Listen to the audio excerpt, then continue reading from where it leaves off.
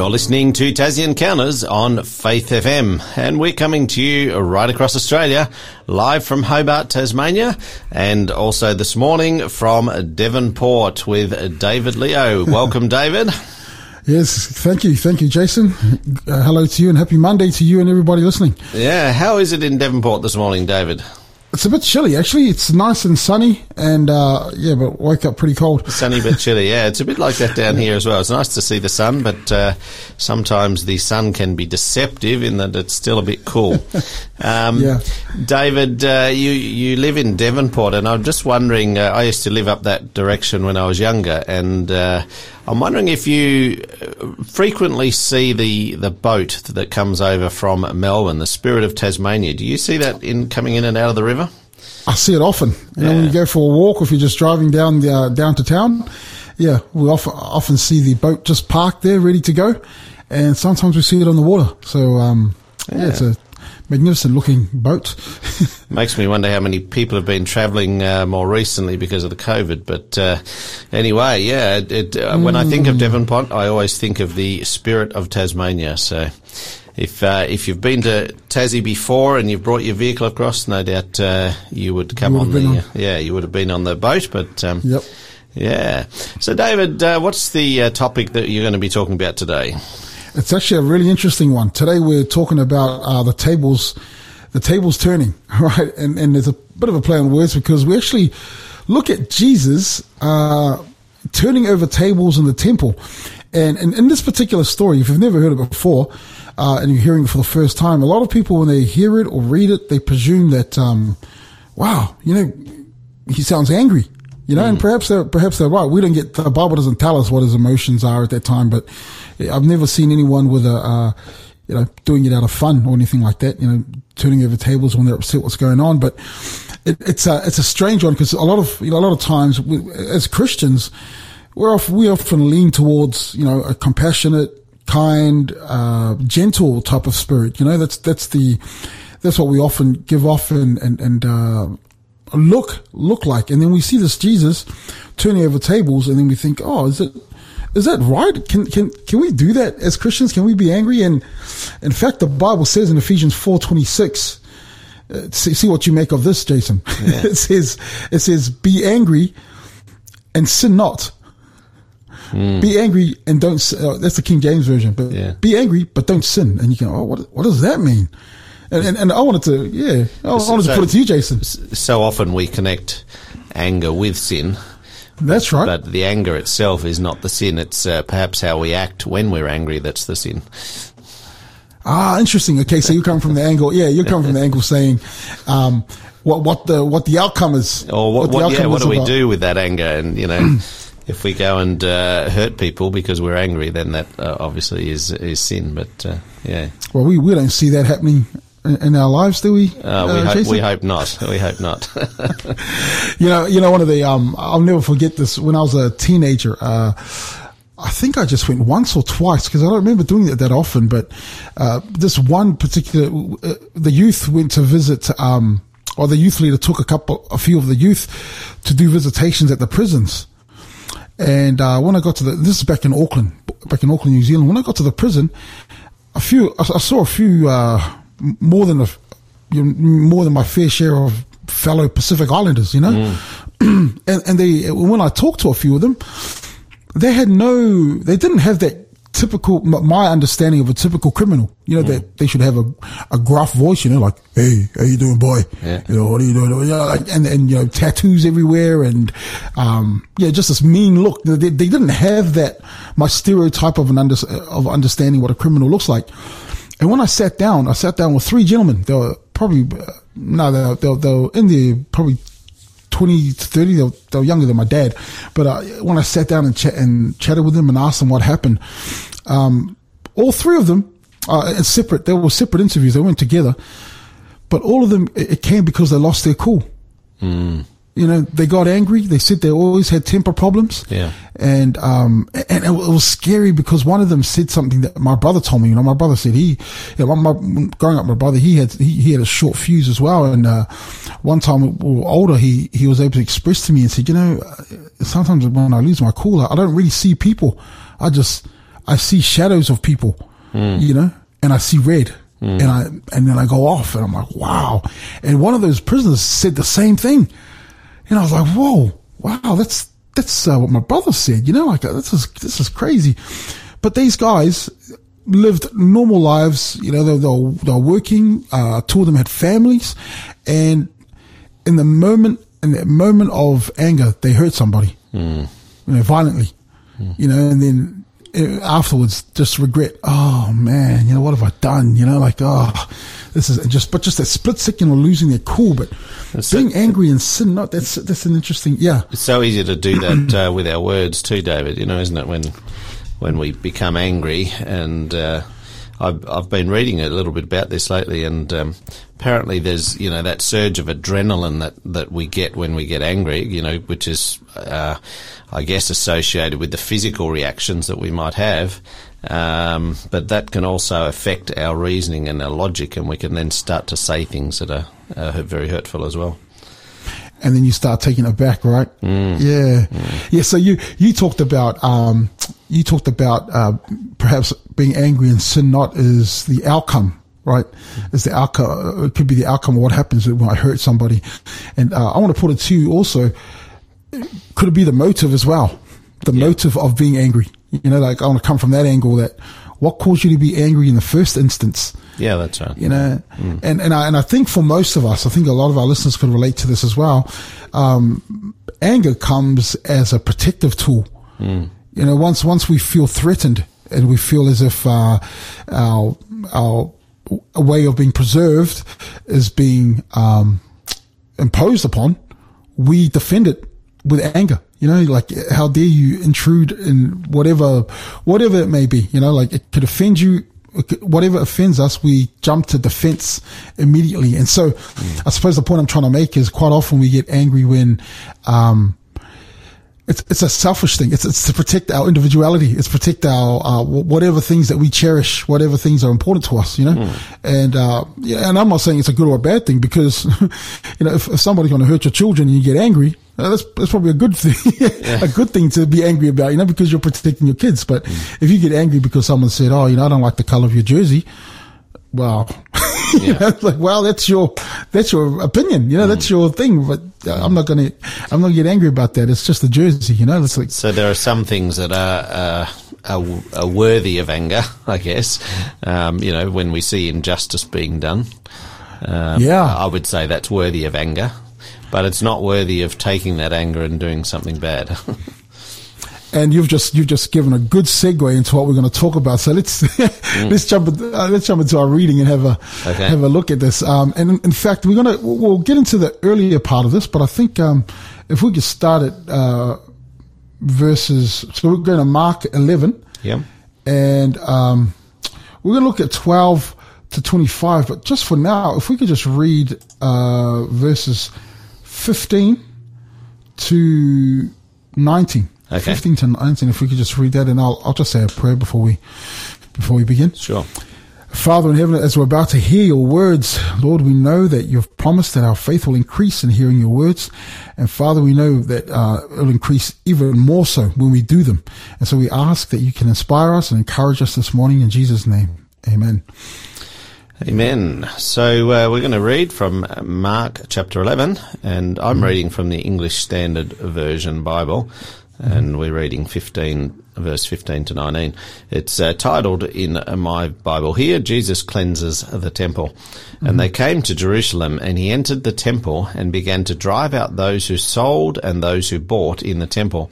And he overturned the tables of the money changers and the seats of those who sold pigeons. And he would not allow anyone to carry anything through the temple.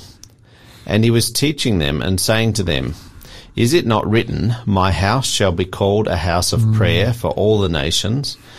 But you have made it a den of robbers. And the chief priests and scribes heard it, and were seeking a way to destroy him, for they feared him, because all the crowd was astonished at his teaching. And when evening came, they went out of the city.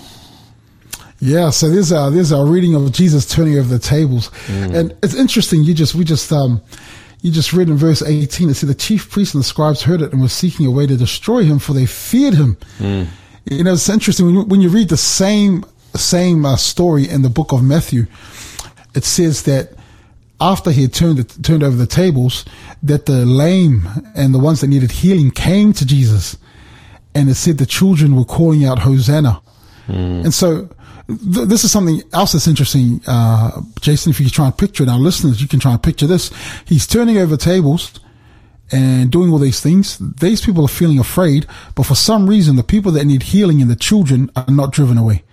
They're not scared of him. So, isn't that a strange thing? It is interesting because as a kid, when I saw conflict, I knew what conflict looked like, and I was thinking, man, what's going to happen? Am I going to get hurt in this conflict? Should I join in? What am I supposed to do? But these children, they just stick there. They're not afraid of Jesus. There's something about that. That's really interesting. I'd never thought of that aspect before. So very interesting. Now, just so our listeners know, you can communicate with us via a mobile text number. The number is 0488 880891. That's our Tassie Encounters number, 0488 880891. You can write that down, save it into your phone, and we'll ask a question, and we've got a book to give away later in the program. But right now, we're going to go to a break, and we're going to listen to this song, The Faithful Love of Jesus. This is Stephen Curtis Chapman and Ricky Skaggs, joining with Hilary Scott and the Scott family. There are arms that we can lean into that always will receive us, an endless well of living truth, the faithful love of Jesus. I pray you know the love of God, the love that never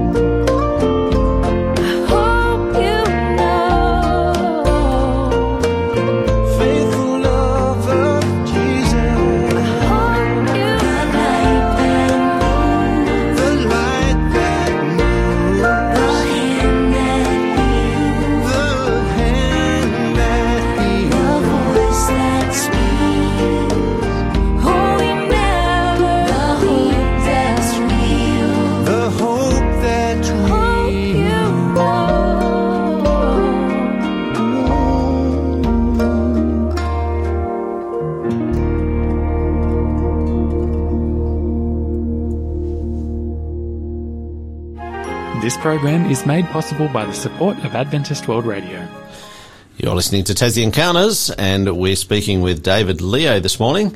And we've just been reading from Mark chapter 11, where Jesus overturned the tables in the temple, where the money changers were there and selling pigeons, and they were being a little bit. My understanding, David, is that in the temple they were actually ripping people off. I guess is the modern day way of saying it. They came to purchase an animal to offer as a sacrifice, but these money changers were really extorting people. Is that right? Oh, there's a whole heap of things happening here, Jason. Yeah. It's a good point, because Jesus is not angry with, a lot of people, the Jews, he's going on. God said to Moses, make me a sanctuary so I can dwell amongst my people. And now it's turned into a commercial extortion. It's turned into a scam. Yeah. And after our next break, after our next song, I'll get more into it. But there's so many other things happening here. We'll touch on a few of them.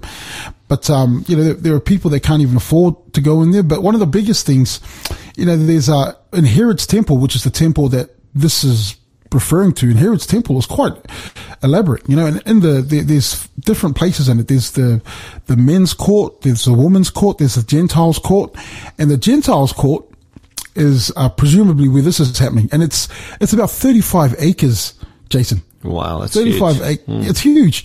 And so it's like a massive market that's going on. And I just told you, it's the Gentiles court, right?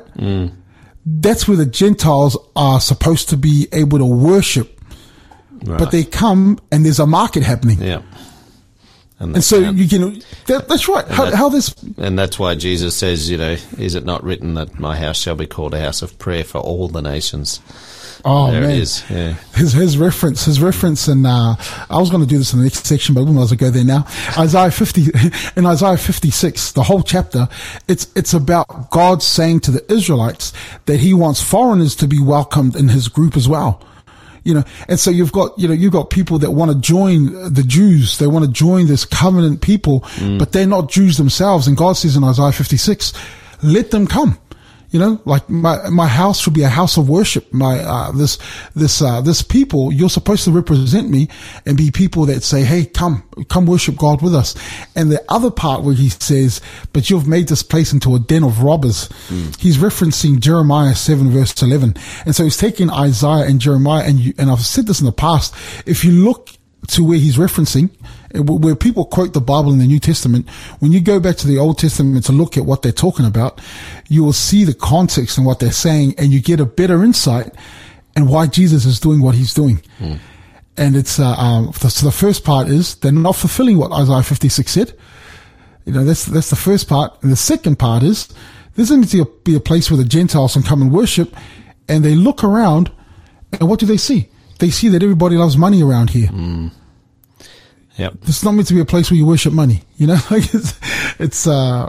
oh man, you can already, I get quite passionate about this too, because as you know, Jason, it's still happening today, isn't it? You get some preachers and some church organizations and Christians that have a totally different motive to worshiping God, and they've seen it as a place of embezzlement and a place where, hey, I can take advantage of people that, this person's got cancer, and I'm going to take advantage of them and say, hey, if you give me this much money, I could pray over your cancer and it's going to get healed. And it's like, man, that's not what this is about. We want healing, but money's not meant to be, money it's not meant to do with it.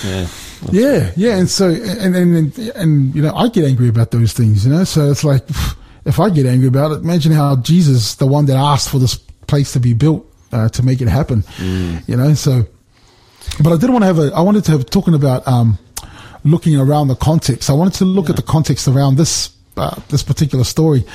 And it starts at verse 12, verse 12 in Mark, but, I've talked about the Markan sandwich before. I don't know. So some of you listeners that have been following along, I talked about the Markan sandwich, when we're talking about the woman that was bleeding.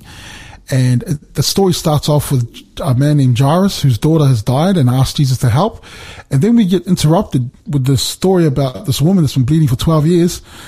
And then it continues with the story of Jairus and his daughter. And we see the same thing happening in this particular situation. It talks about a fig tree, Jesus cursing a fig tree, talks about cleansing the temple, and then it goes back to the fig tree again. But, Jason, do you mind reading that first part, verses 12 to, thanks, 12 Jason. to 14. It says, Yes. on the following day, when they came from Bethany, he was hungry. And seeing in the distance a fig tree in leaf, he went to see if he could find anything on it. When he came to it, he found nothing but leaves, for it was not the season for figs. And he said to it, May no one ever eat fruit from you again. And his disciples heard it. Yes. So now we're going to fig tree. What's a fig tree? What's the cursing of a fig tree got to do with the cleansing of the temple? And here's another strange thing. Jason, when you read that, what are your thoughts? Jesus is cursing a fig tree, but it's not the season for figs to grow. Yeah, it seems unfair initially when you look at it. Well, if it's not meant to be producing figs right now, well, it's a bit unfair to curse it. But I'm sure Jesus had another reason. And there certainly was. You know, it's interesting because I think around October, around the summer season, October to December, that's when the figs grow. You know, that's when they're full flight. You can eat it and whatever. But around the time that Jesus is going to the temple, it's around the time of Passover, because Jesus is actually going towards the cross. You know, he's about to put into action what the prophecies have been talking about. And around March, April time, there's these little, what's the word? There's these little, it's like the beginning of the fruit, right? Yeah, I don't know how to the buds. Yeah, like the buds, and Hebrews would, buds? Yeah, we'll say buds. Or is it after the flower has come? I think it's after the flower. Yeah, right. After the flower, right? But, anyway, the Hebrews refer to this as pagim, or pagim. And, the Hebrews would eat this thing before the fruit would grow. So they actually eat that as a meal. Not as a meal, sorry. It's something just to nibble on. And it was quite often, it was something that they did a lot. They ate from the fig tree, from these things that would grow on the tree. And the leaves would indicate to you that these things are ready, that they're growing, and you can go and eat them. Right. So it's not the full fig, but it's got the word's gone from me. But anyway, Jesus comes to this, and it's got all the leaves to say, you know, it should have something there, but there's nothing. Yeah, it should have, and there's nothing there, and there's nothing there, and this gives us an indication of what's about to happen. He's about to go to the temple where everything should be happening, but instead, there's nothing there. You know, there's nothing to be said. In fact, we're talking about Isaiah, and Isaiah 5. Isaiah 5 has, and this is a good reference too. You know, Jesus said, I am the vine and you are the branches. You know, with me you bear much fruit. Without me you can do nothing. That's what Jesus says in John 15 verse 5, right? In Isaiah 5, verse 7, it says, For the vineyard of the Lord of hosts is the house of Israel, and the men of Judah are his pleasant planting. And he looked for justice, but behold, bloodshed. For righteousness, but behold, an outcry. Right, so Israel, the house of Israel, was meant to be his representation of what justice and righteousness and all these things look like. And people came to them to find these things, but instead they found something else. You know, they weren't producing the fruit that God had instigated and initiated the temple worship in the first instance. People should be able to look at the house of Israel, the covenanted people. He should be able to look at them and say, everyone should be able to look at them and say, this is how we worship God. This is how we live our lifestyle. This is how we eat and drink. This is how we wear clothes. This is how we speak to people. This is how we make music and how we make art. You know, these people, they're showing us what it means to follow God. And instead, these people that want to find out what it's like to follow God, they enter the temple and they find out what it's like to make money. They see a money-making business going on. Yeah. We're going to get into more details about that now after the song, so I'm looking forward to that. Well, before we go to the break, I will just let you know our book offer today. It's an interesting title, De Sozo, and I think David will explain what that means a little bit later. But De Sozo, Reversing the Worst Evil. That's our book offer. That's coming up. We'll give you the code a bit later, but if you haven't got the number written down, it's 0488 880 891. Just before we go to the break, let's ask our listeners a question, David. What do you think? If you're listening today, what do you think Jesus means by producing fruit? What do you think Jesus means by producing fruit? 0488 880 891. Text us in your answers. We would love to hear what you've got to say. So this is O Love That Will Not Let Me Go by Chris Rice.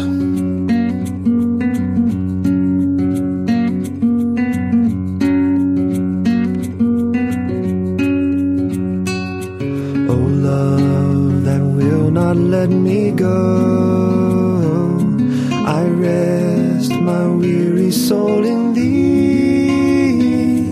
I give thee back the life I owe, that in thine ocean depths its flow may richer, fuller be. O light that followest all my way, I yield my flickering torch to thee.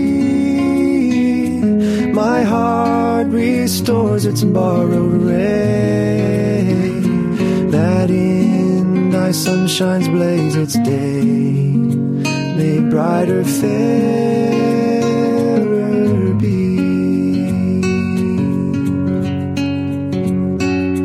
O joy that seekest me through pain, I cannot close my heart to thee. I trace the rainbow through the rain and feel the promise is not vain, that morn shall tearless be.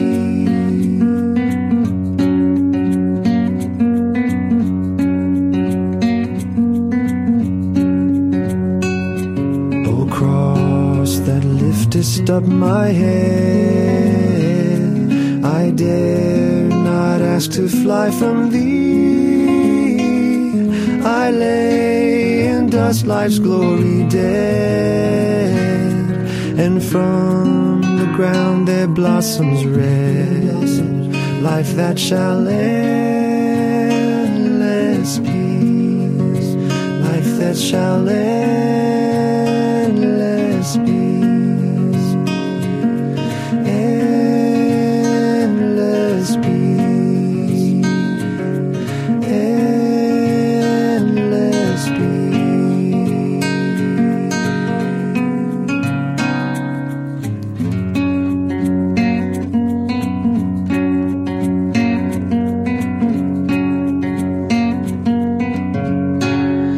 You're listening to Tassie Encounters, and this is Jason Cook, your host, with David Leo today. And we're talking about turning the tables, Jesus in the temple, when he turned over the tables of the money changers. And we've just also visited the passage just before that, which talked about a fig tree where Jesus went to see it, and it had no fruit, and it had no buds or no early fruit, whatever the name for that was, and Jesus cursed the fig tree. Now, we asked a question just before we entered the break: what do you think Jesus means by producing fruit? And of course we related that with Israel being a vineyard, and it was meant to produce fruit, David, but it wasn't really doing that.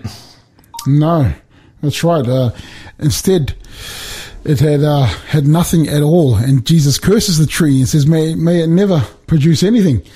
And then he enters it, and we talk about the Mark and Sandwich, and then it talks about getting into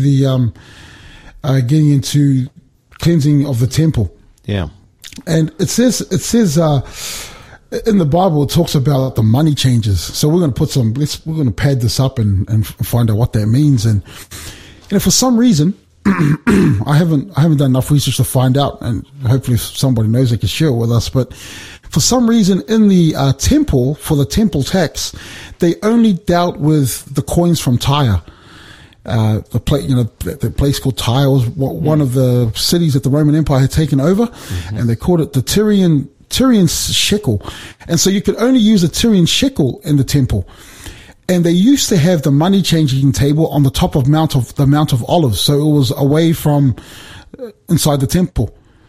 Right. But now you've got it's like an exchange. You come with if you come from overseas, you come with your, New Zealand cash or your American cash, and then you go to the exchange to change it into Australian dollars. Yeah. Right. And so you've got people that come from all over the Roman Empire. They come from Tyre, Ethiopia. There's Jews all over the place, and they come for the Passover. They come for the festival, and they come to exchange their money. And, before people used to bring their own sacrifice. But, as we know in 2021, we've got a lot of conveniences now that we don't have to do. And they figured out, I won't bring sacrifice. I'll a temple and buy it there. So, you got the money. Get this, they all, where the Romans, and the priests, they were inside each other's pockets. Yeah. And they will have merchants in the marketplace, right? And they'll tell the merchants, the merchants will tell the priests, we're going to mark our lamb. Now, let's say they had a red or a blue spray paint. I'm not saying they did this, but they had blue spray paint, but they would have a special way of marking their products, the lambs that they made,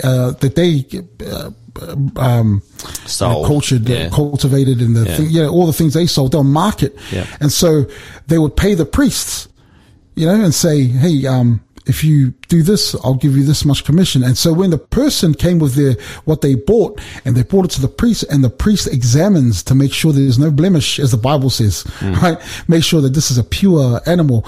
And what they're really examining is to see if this is one of the marked products, right? And then if it's not, they'll say, oh, look, this doesn't pass. You're going to have to take it back to wherever you got it and go buy it from the other merchant for some exorbitant price. And so this is going on inside the temple. And so when they come back and they've bought this expensive sacrifice, the priest looks, oh, there's the mark. Yes, this is a good sacrifice. And then they go through what the Bible teaches. And so you can see just from that small example, that's just one of the things that happen. So there's a money exchanging, and Mark, he only points out that Jesus, flipped over the table with the doves or the pigeons, right? And this is the cheapest form of, sacrifice that you can get. This is what Joseph and Mary bought, because that's all they could afford when they brought their sacrifice to the temple for the sake of Jesus' birth. Right. But this is the poorest, this is the cheapest form of sacrifice you can bring to the priest. And Jesus knows that even with this, you're making a profit out of. And this is where, this is why when Jesus spoke to the people that were poor, and he said, blessed are the poor, and blessed are those that, here are people that want to go to worship at the temple, but they can't afford to. Right? Here are people that want to do this, but they don't have that ability to go to, worship God as God has called them to. And it makes it. Now, when they went to do this worship, it was also a big part of that was about offering their sacrifice for forgiveness of sins, wasn't it? Is that right? Well, that's right. Well, that's how it became, that because of the money system, it made it as if that was the reason why. But you look at the Old Testament and the way this, the sanctuary was in operation, people wanted to come before the presence of God. Yeah. Their desire was and God was inviting them and saying, you can come into my presence. But it also says that in my presence, there is no sin, right? So in order for you to come into my presence, this is what is to happen. You must have a mediator. And so he offers a sacrificial system to say that to do this, then you can be in my presence. And so it's always been an invitation of God that we can come before him. And all the pagan religions, every other religion, they did a sacrifice to appease the anger of God. that's a very different situation to the way the Israelite or the Hebrew temple or the Hebrew sanctuary was made. It wasn't to appease God. No. It was to come before his presence. You know, that was an invitation. I want you here, but blood must be shed, and it's not going to be your blood. So if I came along and I wanted to worship, but I didn't have enough money, that was basically an obstruction for me coming to be before able the to presence come of and worship. God. Yeah. Correct. Could you imagine that? Where you want to be in the presence of God, but you can't. And people are saying, well, you got to have this much money to be able to come to the presence of God. It's a bit like charging a fee at the entrance to church, isn't it? For sure. If you want to come in, it's $50, please, $50. That is such a good, that's such a good example, you know, like, Yeah. and that's a very good way of putting it, you know, before you can come and, you know, before you can come to church or you can come to worship, this is what you must do, you know, like, and you can't. And so you can now start sensing the anger of God, right? And if you remember, when it came to a person with leprosy that came before God, it says that Jesus was indignant. He was in anger that this person had leprosy and nobody was willing to care for him, you know? And he has the same indignation in the temple, and he goes into action, you know, and you start seeing. I made a comment before about, you know, if people are attacking your children, that's probably, you know, anger is probably important that you act in that way, you know, and Jesus can see I've got Gentile worshippers, you know, that are coming to the Passover. They want to experience what it means to worship the God of the Israelites, and instead they come and see this, you know, and I think it was, I can't remember off the top of my head, but Gandhi, he said something along the lines of, the thing that turns me off Christian, I'm paraphrasing badly, but the things that turns me off Christianity are Christians. You know, and how many people have we met that have said that, you know, that have said, oh, look, I can't stand it that Christians say this, but I see them doing something else. You know, they come into our house, you know, and they see the way we talk to our wives.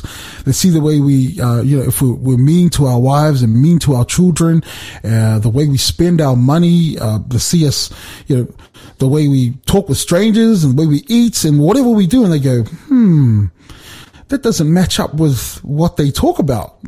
You know, that doesn't match about what the Bible says. And, you know, Jesus sees these people come in to experience what it means to be a worshiper of Yahweh or the God of the Israelites. And instead they see, wow, everyone's busy making money, you know? And, I've got a number for you, but they said that 35 acres of just cattle and agriculture and, you know, people just hustling and negotiating, you know, that's what God's temple's turned into. You know what? And Jesus comes along and says, no more. This is enough. And he says, just like, afterwards, after this reading, we can see that the fig tree, when they're leaving the temple, the fig tree has withered. And 70 AD, that temple is literally burnt to the ground. Destroyed, yeah. It's destroyed. It's no longer serving, no longer performing its purpose and doing what it's meant to be doing. And, we find that in the New Testament, we find that it's no longer through a building, but through people, through people praying in the upper room and then spreading the message. We're going to go to another break shortly, but before we do, I'm going to ask you about this word, de Souza. That's part of our book title today, De Souza, Reversing the Worst Evil. Tell us about De Souza, David. So, yeah, the word sozo, and we talked about the woman with the bleeding issue, and it says that Jesus healed her. And the Greek word there is sozo, and it actually has another meaning to it. It means to save. And so there's like a dual application or more applications. It's not just saving somebody physically, it's saving someone holistically, that the salvation has come to them, that the plan that God has to save them with forgiveness of the heart, emotionally, mentally, the whole shebang, you know, like it's sozo covers the whole lot. So it's not just healing, it's healing of everything. It's bringing person back to oneness, you know, with Christ. Okay, so that's our book offer for today by Dave Fiedler de Souza, Reversing the Worst Evil. It's talking about that spiritual healing, spiritual salvation, and also physical healing as well. So we'll give you the code for that just after the break. But right now, we're going to listen to Brooke Fraser with Faithful.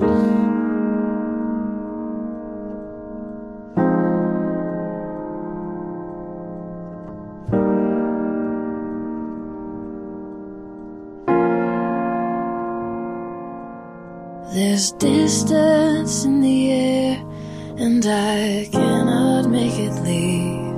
I wave my arms round about me and blow with all my might. I cannot sense you close, though I know you're always here. But the comfort of you near is what I long for.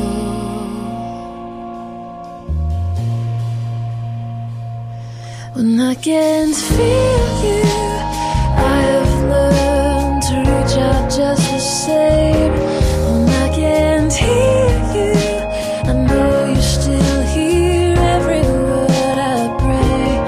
And I want you more than I want to live another day.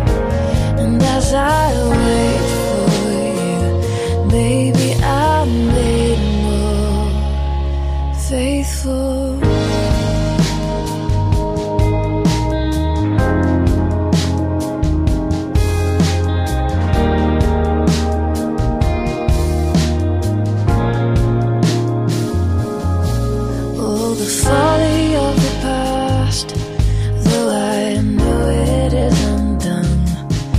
Still feel the guilty one, still trying to make it right. So I whisper soft your name, let it roll around my tongue, knowing you're the only one who knows me. You know me. When I can't feel you, I have learned to reach out just the same. When I can't hear you, I know you still hear every word I pray. And I want you more than I want to live another day. And as I wait for you, maybe I'm made more. Show me how I should live this. Show me where I should walk. I count this world as lost to me. You are all I want. You are all I want. When I can't feel you, I have learned to reach out just the same. When I can't hear you, I know you still hear every word I pray. And I want you more than I want to live another day. And as I wait for you, maybe I'm made more. As I wait for you, maybe I'm made more. As I wait for you, I am made more faithful.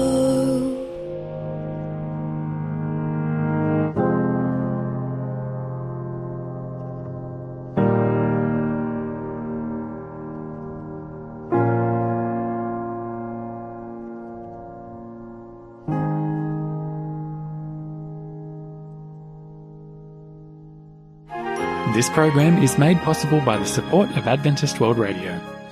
You're listening to Tassie Encounters, and we've been talking with David Leo about Jesus turning the tables in the temple.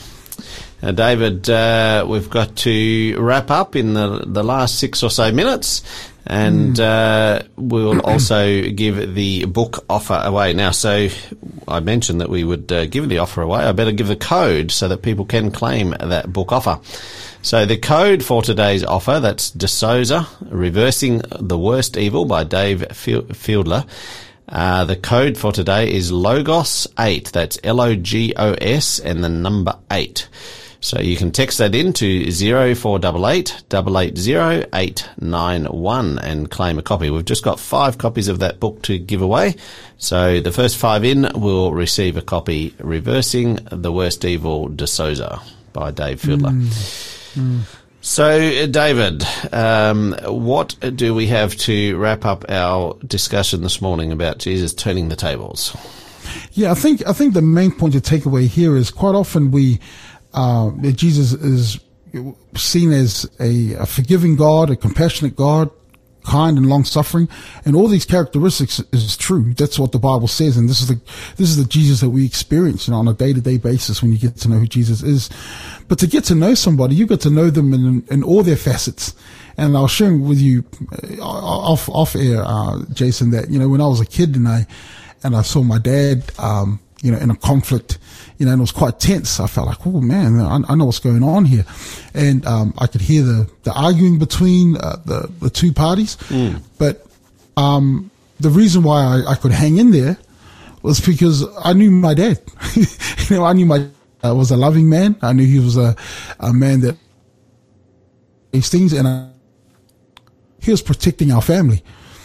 And I could stay in that. I could stay in that moment of conflict and know that I'm okay, that I'm protected, and it's important that we know too that Jesus is not only the long-suffering, compassionate, forgiving God, he's also a God that will bring justice, and that could be seen as, a lot of people think, oh no, how can a loving God do something like that? Well, how can a loving God not do something like that?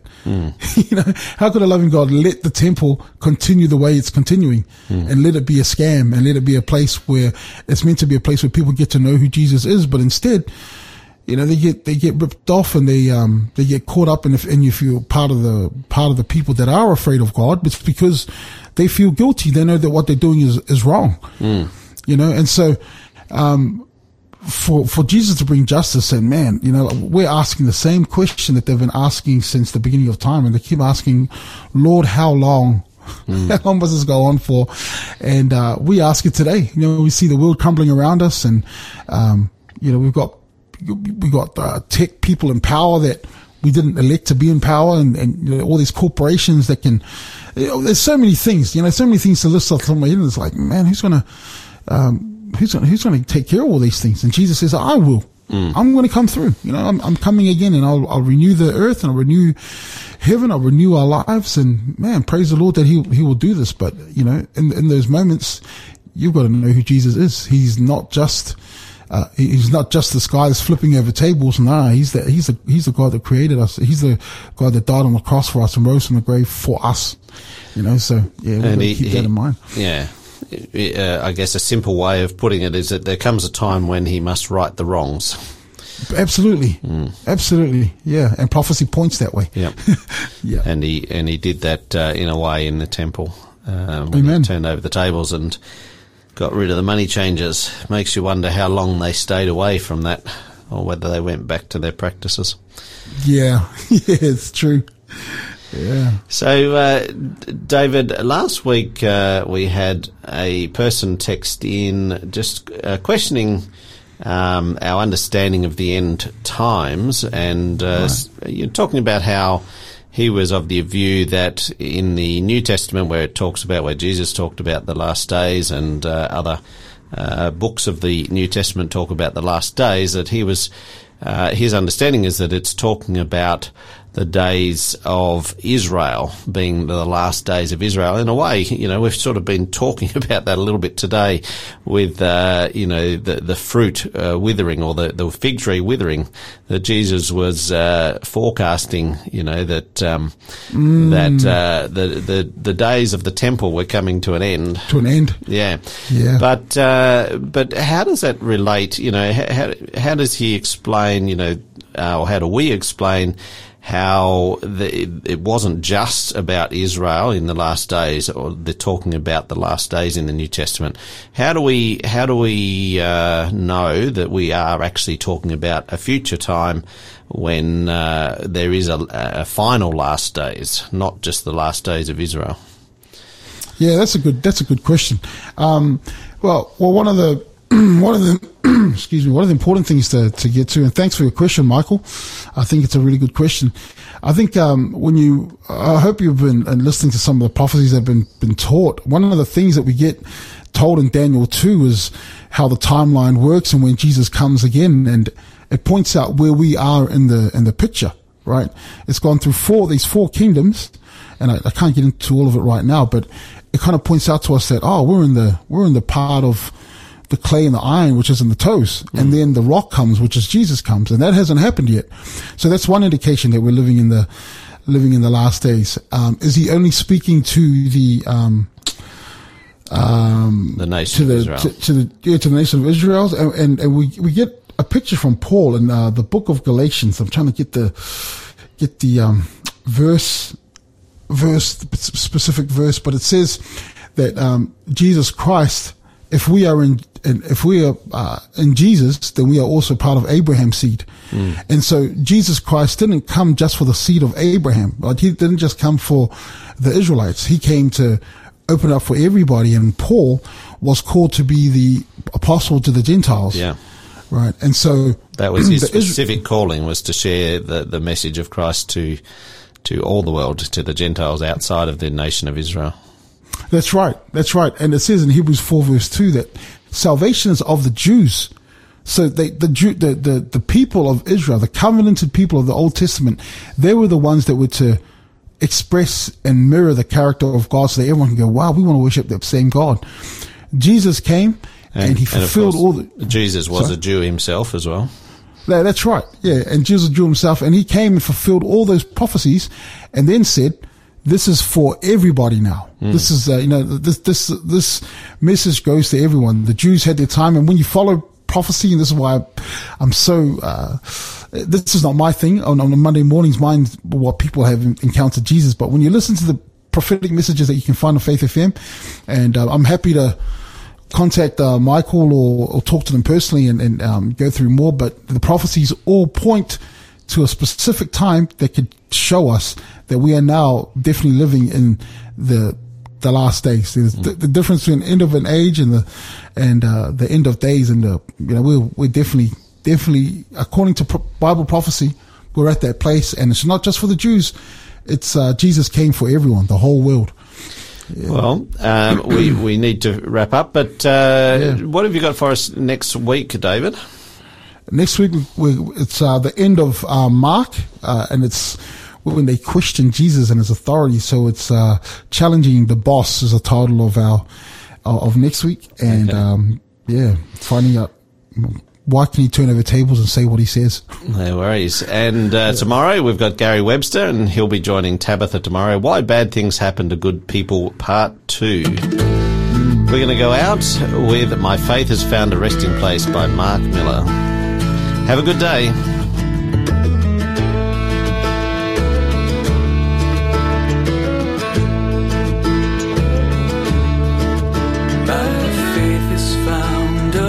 Resting place, not in device or creed.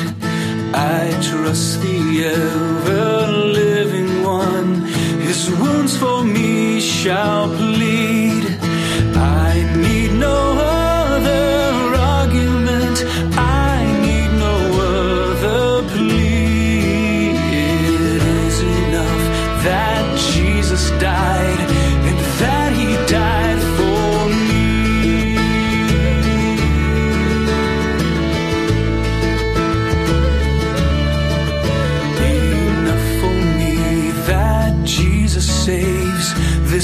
my fear and doubt.